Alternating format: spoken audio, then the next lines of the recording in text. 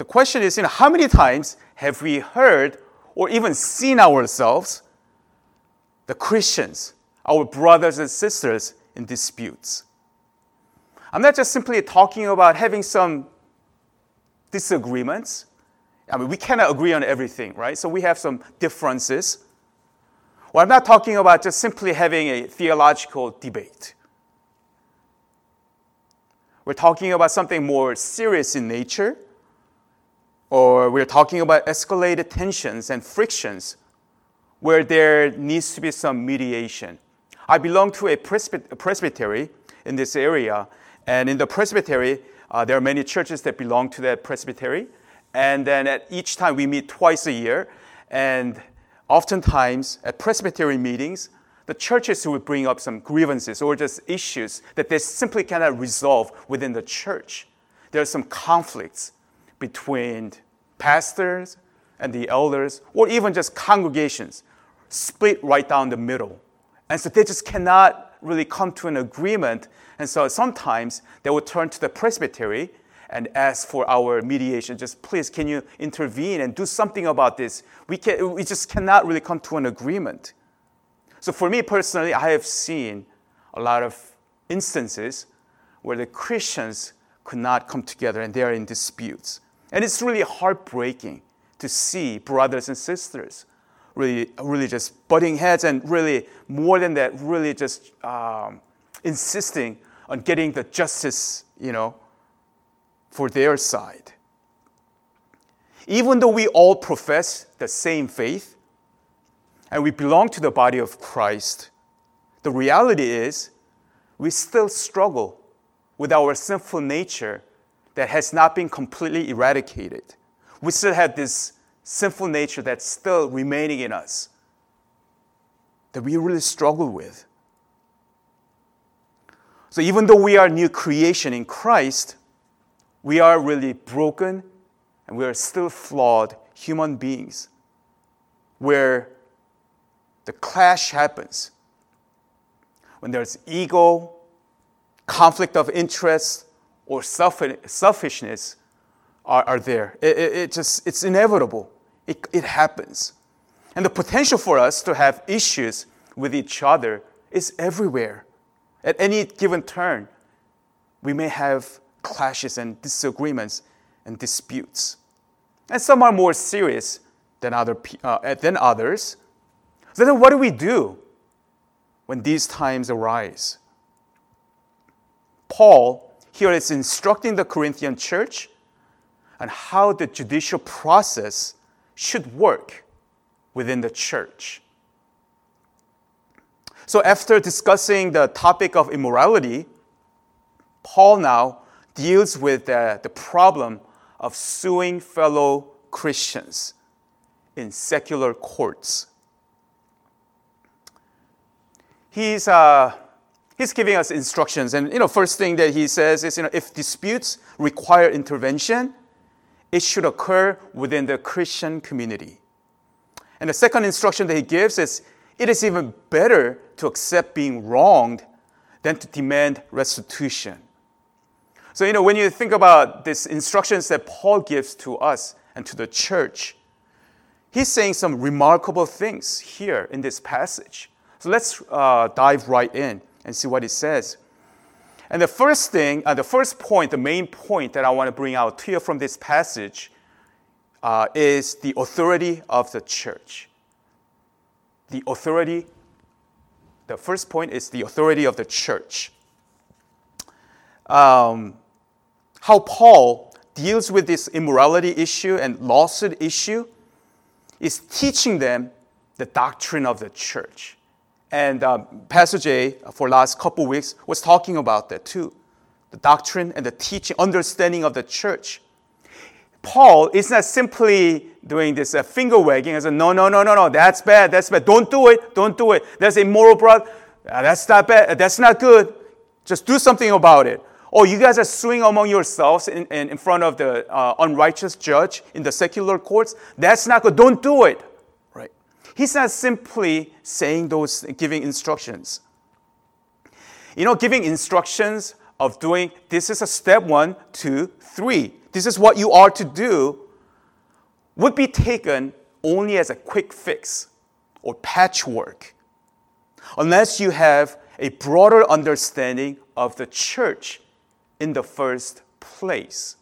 We have to have a proper understanding of what the church is and what the church should do. Right? Once we have the foundation, then we can talk about the more specific steps. What good is it to tell you what not to do or what to do when you don't have a grasp of the underlying issue?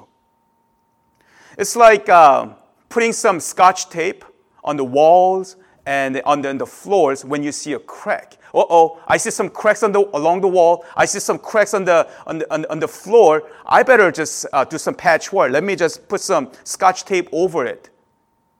Would it solve the problem?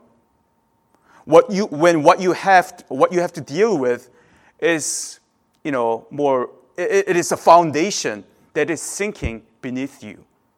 It does no good to put some patchwork and Scotch tape on the issues when there's something more fundamental involved. So the deeper issue that Paul addresses in chapters 5 and 6 is the Corinthian church's inadequate understanding of the church. The Corinthian church didn't have adequate and right understanding of what church is. That is a root problem. The Corinthians didn't understand the authority and the identity that they have in Christ. They did not know who they were really. They did not know the kind of authority that they had in Christ. And they did not know how capable they were in Christ.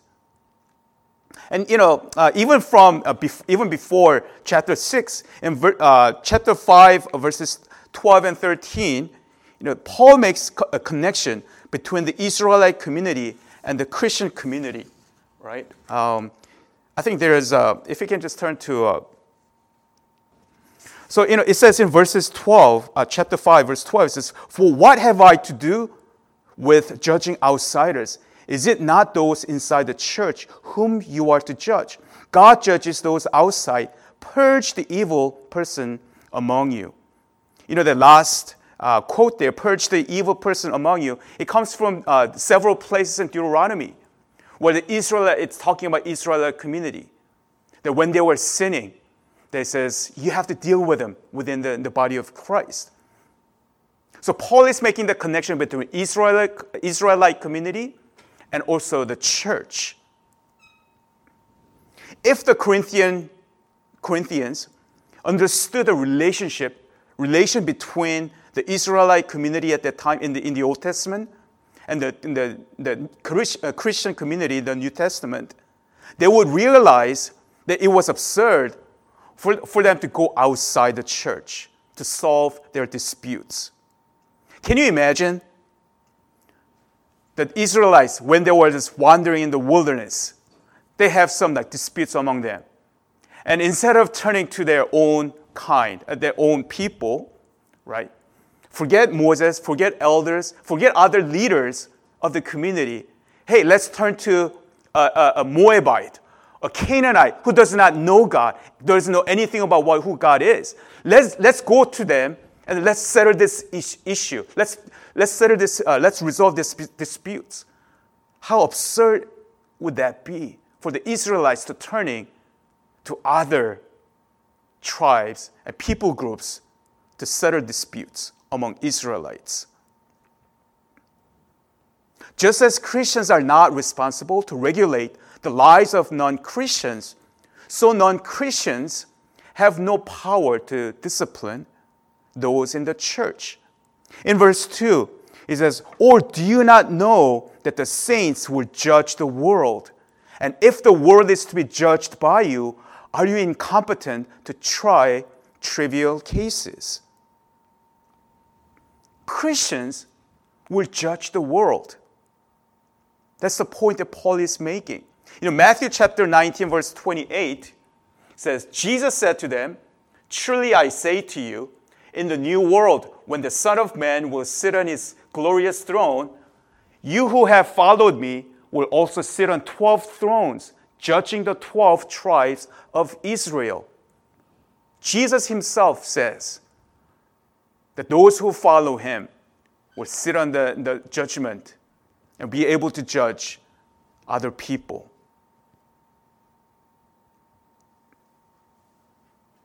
That is the authority of the church, people. We have been given the awesome responsibility and the privilege of being able to judge the world. And Paul goes a step further in verse 3. In verse 3 it says, do you not know that we are to judge angels? Whoa! He says, it's not just the people, but we are going to be judging the angels. Talk about our authority through Christ. For many of us, how many of us will freak out if an angel suddenly appears before us right now? For those of you guys who are watching this at home, or just all of us, all of a sudden, out of nowhere, poof, and then angel of the Lord appears before you. We will be like, whoa, it's an angel, Angel Gabriel or Michael or whoever, right? Whoa, it's an angel. Wow, I'm so scared. I'm so it's really scary. It's terrifying. A lot of people in the Bible, when they first encountered angels, that was exactly the reaction. They were terrified. So usually they had to say, do not be afraid. Fear not, right? A lot of encounters with angels. But Paul is saying, do you not know that we have the authority even to judge angels? Scripture tells us that through Christ, we are co-heirs in the kingdom of God. We are children of God, and that means that we have the authority to judge the world and angels through Christ. That is the authority that we have. We may be, in the eyes of the world, we are nobodies. There isn't much to look at. The only exception being Pastor Jay, right? He's the corporate lawyer. He's in the who's who in America, right? But for the rest of us, we are nobodies in the eyes of the world. But the thing is, we are children of the Almighty God, who has included us in the inheritance, the eternal inheritance that God has. He has adopted us into the fold. And so Paul says, and he's making the argument, Paul says, those outside the church has no standing in the church, verse 4, right? So if you have such cases, why do you lay them before those who have no standing in the church? They have no business when it comes to dealings in the church. Paul is pointing out how absurd it is for the Christians to wrangle over small cases before the unrighteous who do not know God or have any respect for the Word of God, when in the end, we will participate with Christ in judging the world and angels. So, dripping with irony, Paul, says, right in verse 5, I say this to your shame. Can it be that there is no one among you wise enough to settle a dispute between the brothers? Is it really truly possible that there is no one wise among you to decide on this, resolve these issues? Surely there is, he's saying. And he's really just being a little bit sarcastic here, because the Corinthians, the whole time, they were boasting about how they love wisdom, how they are so wise.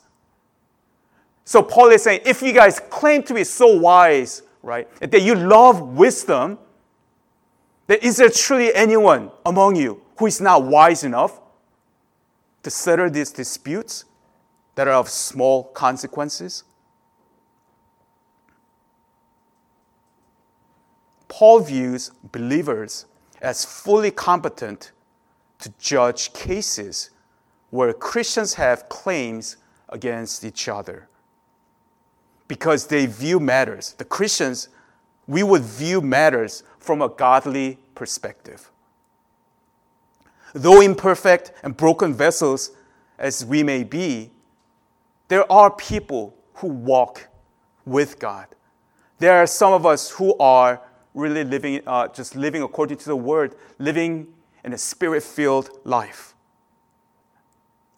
And when Paul says trivial cases, here he by no means saying, what you are going through is nothing, right? It's so insignificant and just get over it. What is wrong with you? That's not what he's saying. He's not trying to minimize or marginalize the cases, the disputes, the magnitude of it. But what he's saying is, in comparison with their future role in the judgment of the world and of angels, judgments concerning things of this life, in comparison to that, is insignificant. Think about it. Think about whatever the cases you may have against each other. And think about what you will be doing when Christ comes back in glory and how we will participate in judging the world, the whole world, and the angels. So why do you take your cases to secular courts to settle the disputes? Now, having said that, Paul is not talking about legitimate role of civil authorities to judge matters that were that God has put under them. Okay? He's not trying to just minimize that. Don't go to the authorities or the civil courts at any case. That's not what he's saying. Romans chapter 13, verses 1 and 2 says this: "Let every person be subject to the governing authorities, for there is no authority except from God, and those that exist have been instituted by God. Therefore, whoever resists the authorities resists what God has appointed, and those who resist will incur judgment." So Paul is not saying, hey, forget the government, period. No, absolutely not. Okay? Forget whatever that they're saying, right? Resist the authority. No, he says you should honor, because God is the one who instituted the government. Paul himself, he has turned to the Roman authorities when he was in trouble, right? Time and time, against the mob trying to harm him. That he would just throw himself into, hey, I'm a Roman citizen, save me here, do something, right? He would go to the Roman courts. So he's not saying that ignore them completely. Paul is not talking about criminal cases that should be handled by the state, but he's talking about small claims or secular courts.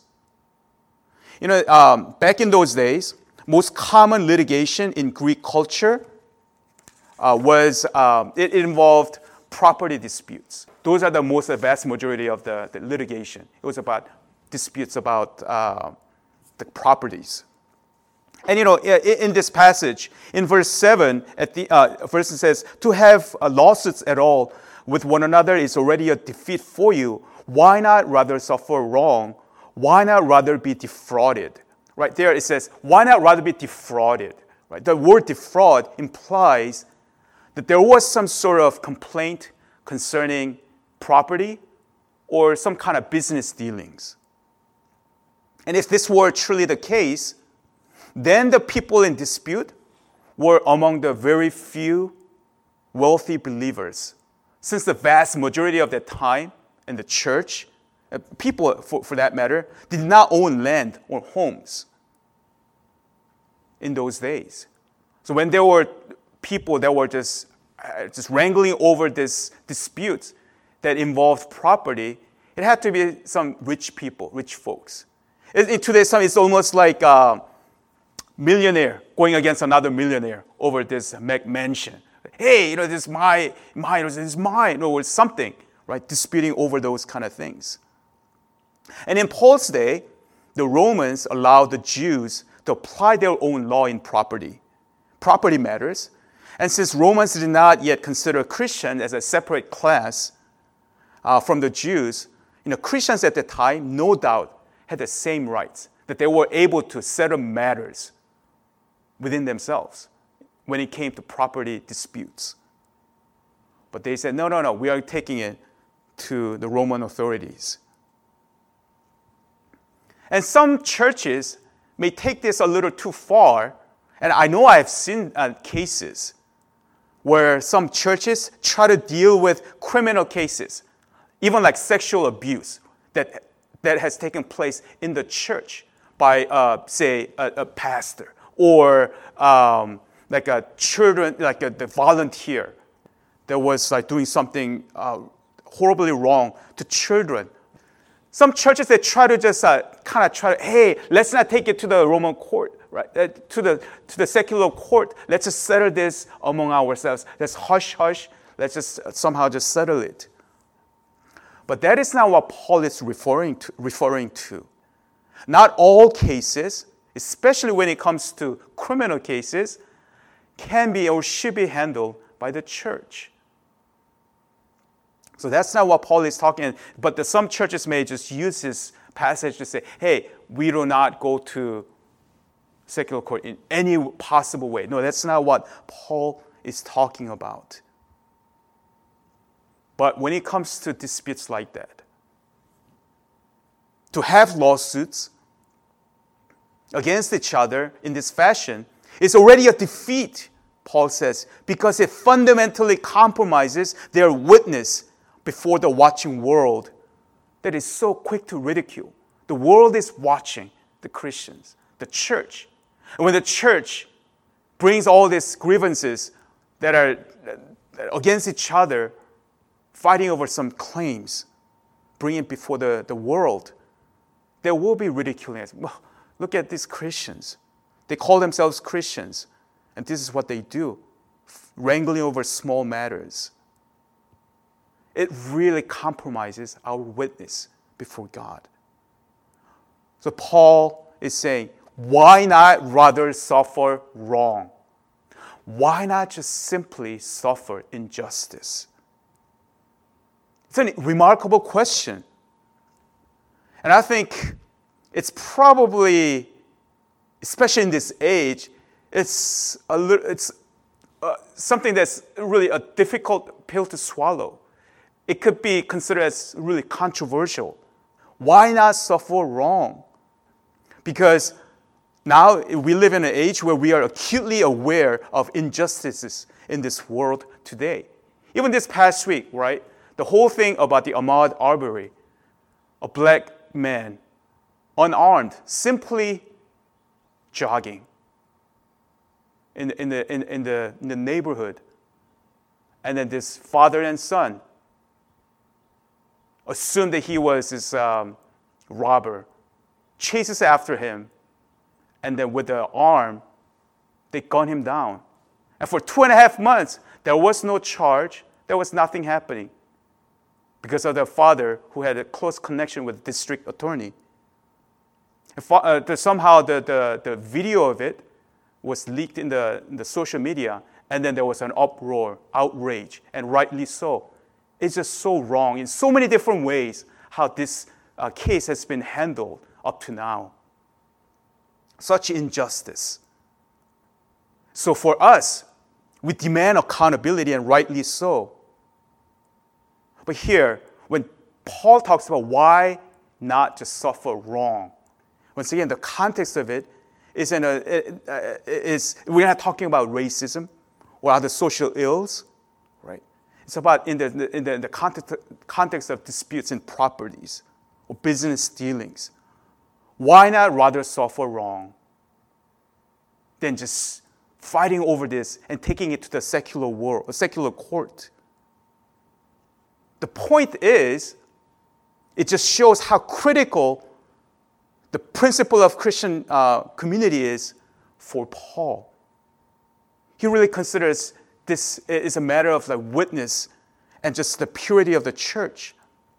The point is not that Christians should be encouraged to take abuse from another Christian. That's not what Paul is saying. When he says, why not just simply suffer wrong? He's not saying, oh yeah, just like let other people just take advantage of you or just continue to take abuse. Paul is not saying that we should be a doormat that people can trample on and be taken advantage of. Yeah, go right ahead. Yeah, let other Christians, others, just enable them. That's not what Paul is saying. Cheating and injustice should not even exist within the Christian community in the first place. The fact that the Christians in the church wrong and defraud shows how far they have fallen.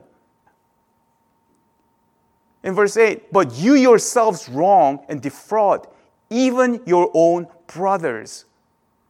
How can this be? So in that way, Paul is saying it is better to suffer loss and bear injustice than bring disgrace upon the church by publicly exposing their misdeeds in the civil courts. Can you imagine the damage it will do, say, in a Judge Judy? Every once in a while I watch it. I mean, she's just so she can be so mean at times, but because of it. But sometimes I watch that show and I just learn something about the law and stuff like that. But can you imagine the people, the defendant, and so the two parties that are there. It turns out that they go to the same church, and then they're just fighting over something among them, some kind of property issue. So in front of everybody says, yeah, we go to the same church, but this is what he has done. No, this is what and then they just go fighting over before people who are watching.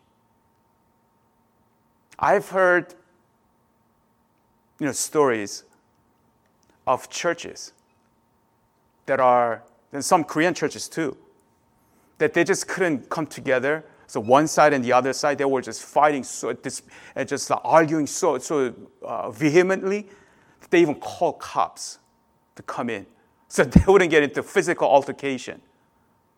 What kind of testimony is that when the Christians in the church cannot settle the disputes and say, you know what, it's gotten to a point where we cannot settle it.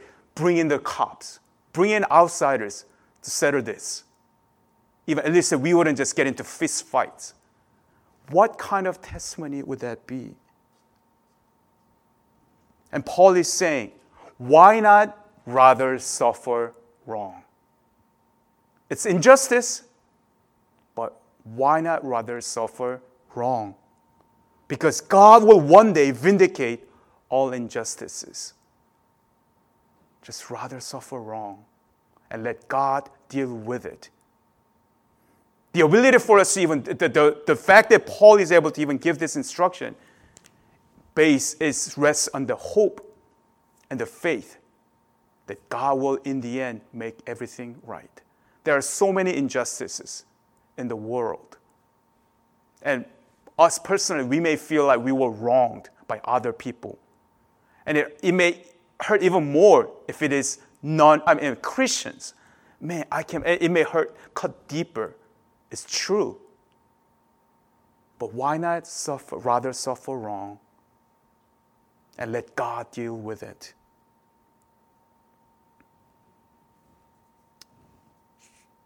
And that is the authority of the church. So think about that. We have the authority through Christ. We are in a position to judge the world and the angels. So why not just bring it to our fellow brothers and sisters who walk with God, who have respect, who live according to the word. Let them bring it up to them and just, let them, just talk to them and somehow just settle it within the church. If you have issues, go to Pastor Jay. He knows, right? He can take care of it. He's a lawyer. So anyways, the first thing that, the main point that Paul talks about is the authority of the church. And the second thing, quickly, is the identity of the church that Paul talks about here in this case. After focusing on the lawsuit matter, Paul continues his thoughts by telling them the identity of the church. Know who you are, people. That's what he's saying. He's saying that the church is a sanctified community. It's a sanctified community. Church is not just a gathering of people who happen to share common interests, a bunch of people who are just like me, or a gathering of people who know the lingo. We just kind of talk about certain things and people know what it means.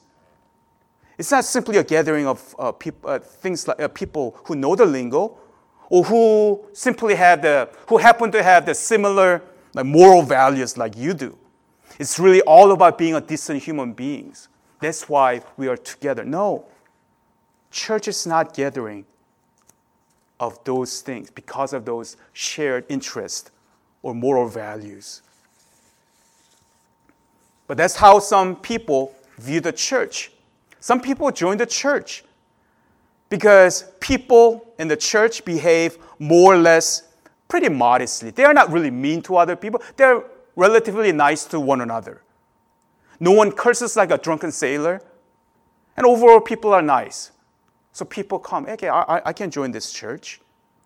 And or you want the children's ministry or the youth group to implement some good ethics for your kids.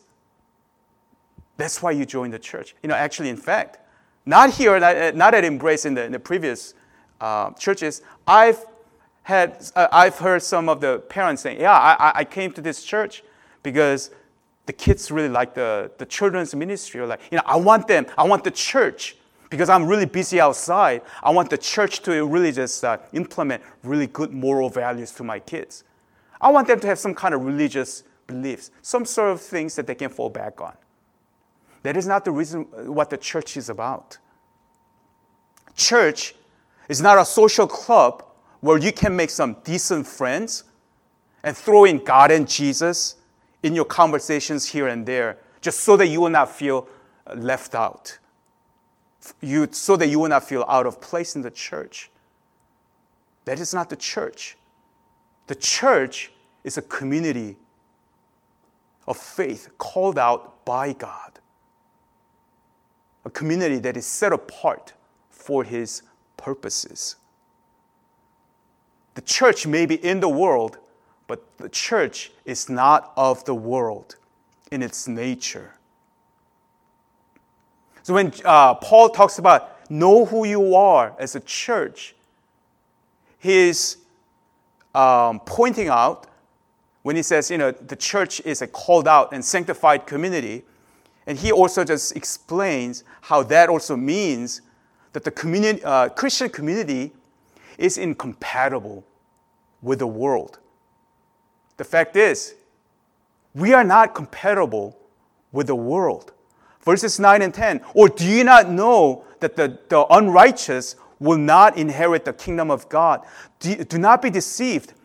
Neither the sexually immoral, nor idolaters, nor adulterers, nor men who practice homosexuality, nor thieves, nor the greedy, nor drunkards, nor revilers, nor swindlers will inherit the kingdom of God. He's saying all these, the people, the unrighteous, will not inherit will not inherit the kingdom of God. We are incompatible with the world. It's like oil and water. They don't mix. The church, the people of God, are incompatible with a world that rejects and rebels against God. The sins that were listed here, they are characterized by self-indulging and self-serving nature, and therefore they are self-destructive. When Paul lists the examples of the unrighteous, he's not really talking about the isolated acts of the unrighteousness, but rather he's talking about a whole way of life. When he's talking about do not be deceived, neither the sexually immoral nor the idolaters. So when he goes down the list, It's not just talking about people who just done it here and there, but it's their whole way of life that persistently defies God. I mean, if you think about it, who among us has not gossiped before? Who among us has never ever committed idolatry, putting things and people above God? Who among us has never been greedy? Right? We fall, we stumble along the way, but we cannot continue in the life of sin. There must be changes in our lives. So what Paul is talking about here is the people, their whole way of life. Lifestyle is this. Not just here and there, but continuously being this way. The difference between non-Christians and those who truly know Christ is that when we fall, for the genuine Christians, when we fall, we turn to Christ and we repent in humility. Lord, I have sinned. You are God and I am not. It was wrong for me. It's sinful of me to do things not in accordance with your word. And say, empower me so that I may turn away from sins. That is the difference between a Christian and a non-Christian. Because the non-Christians would say, who's God? Who cares? We repent and we live that way of life. But the non-Christians, they don't. Doesn't matter what God says. I am my own God. I do what I do, and I'm proud of it. There's no need for me to apologize or be remorseful. I am who I am. It doesn't matter what God says. For those people, they would continue to persist in sin, the way of life, whole way of life. Not just like, stumbling, but say, oh God, please help me come back to you. And in verse 11 it says, and such were some of you, but you were washed. You were sanctified. You were justified in the name of the Lord Jesus Christ and by the Spirit of our God. Yeah, there were some of us like that before, but no longer, not anymore. It was your way of life before you met Christ. But now that you met Christ, you are no longer like that. Yes, we fall, we stumble along the way. We are not perfect. But we repent. We recognize that what we have done is wrong. And we turn to Him. Paul says, those whom God justifies, meaning declares righteous because of the death of Christ, He also sanctifies, meaning leading to a holy way of life. Paul is saying, don't you know who you are? You are washed. You are declared righteous before God through the death of our Lord Jesus Christ. You are justified and you are sanctified. Now you are made holy. So you can continue to live a life pleasing to God through repentance. He's saying your present misbehavior is an anomaly. It shouldn't be a norm. It shouldn't be a pattern in your life. It's an anomaly that must be corrected. It has to, because persistence in wickedness will be an indication that your faith is false and that you don't belong to Christ. The identity of the church is that we are people who are redeemed, who are washed by the grace and mercy of God. Through Christ Jesus, we were washed clean. So even though along the way, we're going to fall, we're going to sin, but we're not going to just persist in that way of life and say, forget this. I'm just going to do what I want to do. Doesn't matter what the Bible says. It doesn't matter what God calls me to do. I'm going to persist and continue in this way of life. Forget God. Then, that your faith, no matter what you think that you may have, is false and you don't belong to Christ. Because for those of us who truly trust Christ and know Him, will not stay in their life of sin, persist in it, but to say, God, please empower me, help me to get over and overcome the sin in my life. And when we turn to Him in repentance and humility, He will give us the power through the indwelling of the Holy Spirit, that we will not be dominated by sin, but we will have the power to overcome. That is the identity of the church. People who are washed and empowered to live the life as God has called us.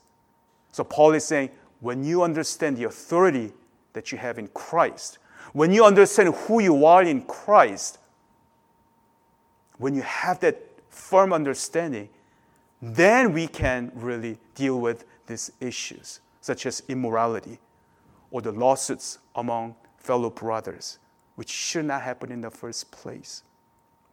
And when it does happen, because we put our trust in Christ and God, who will vindicate us, who will make all things right at His time, we are able to say, let's rather suffer wrong for now, and He will make it right in His time. May that be our approach and understanding. Let's pray. Let's briefly just take a moment to reflect on the passage, to really just think about the authority that we have in Christ, also our identity, who we truly are. So often we forget who we are because in all the frantic pace of life and what we are going through, that we forget who we truly are and how capable we are, the authority that we have under the weight of the demands of this life. But let's go before God that we may understand what the church is, what God has called us to be, and what God has called us to do. So let's take a moment to respond. Father, we come to you, as unlikely as it seems, that you, when you have adopted us as your children, that you have made us co-heirs with Christ in the eternal kingdom of God, that we have a share, we have inheritance with you. What privilege, what authority that is, that even includes judging the world and the angels. Lord, you have given us so much, and you have washed us. You have justified us from our deathly sins. You have sanctified us from our miserable nature. And that's who we are. Allow us to understand and realize the authority that we have in Christ. Help us to understand our identity, who we truly are, a called out community of faith that are really incompatible with the world. And you are calling us to continue to look to you, to live for you, and leave the life of sin, that we will not persist in it or turn a blind eye to our wickedness. So Lord, sanctify us. Make us be more like you each and every day and live according to your word. And we thank you. Pray all these things in Jesus' name. Amen.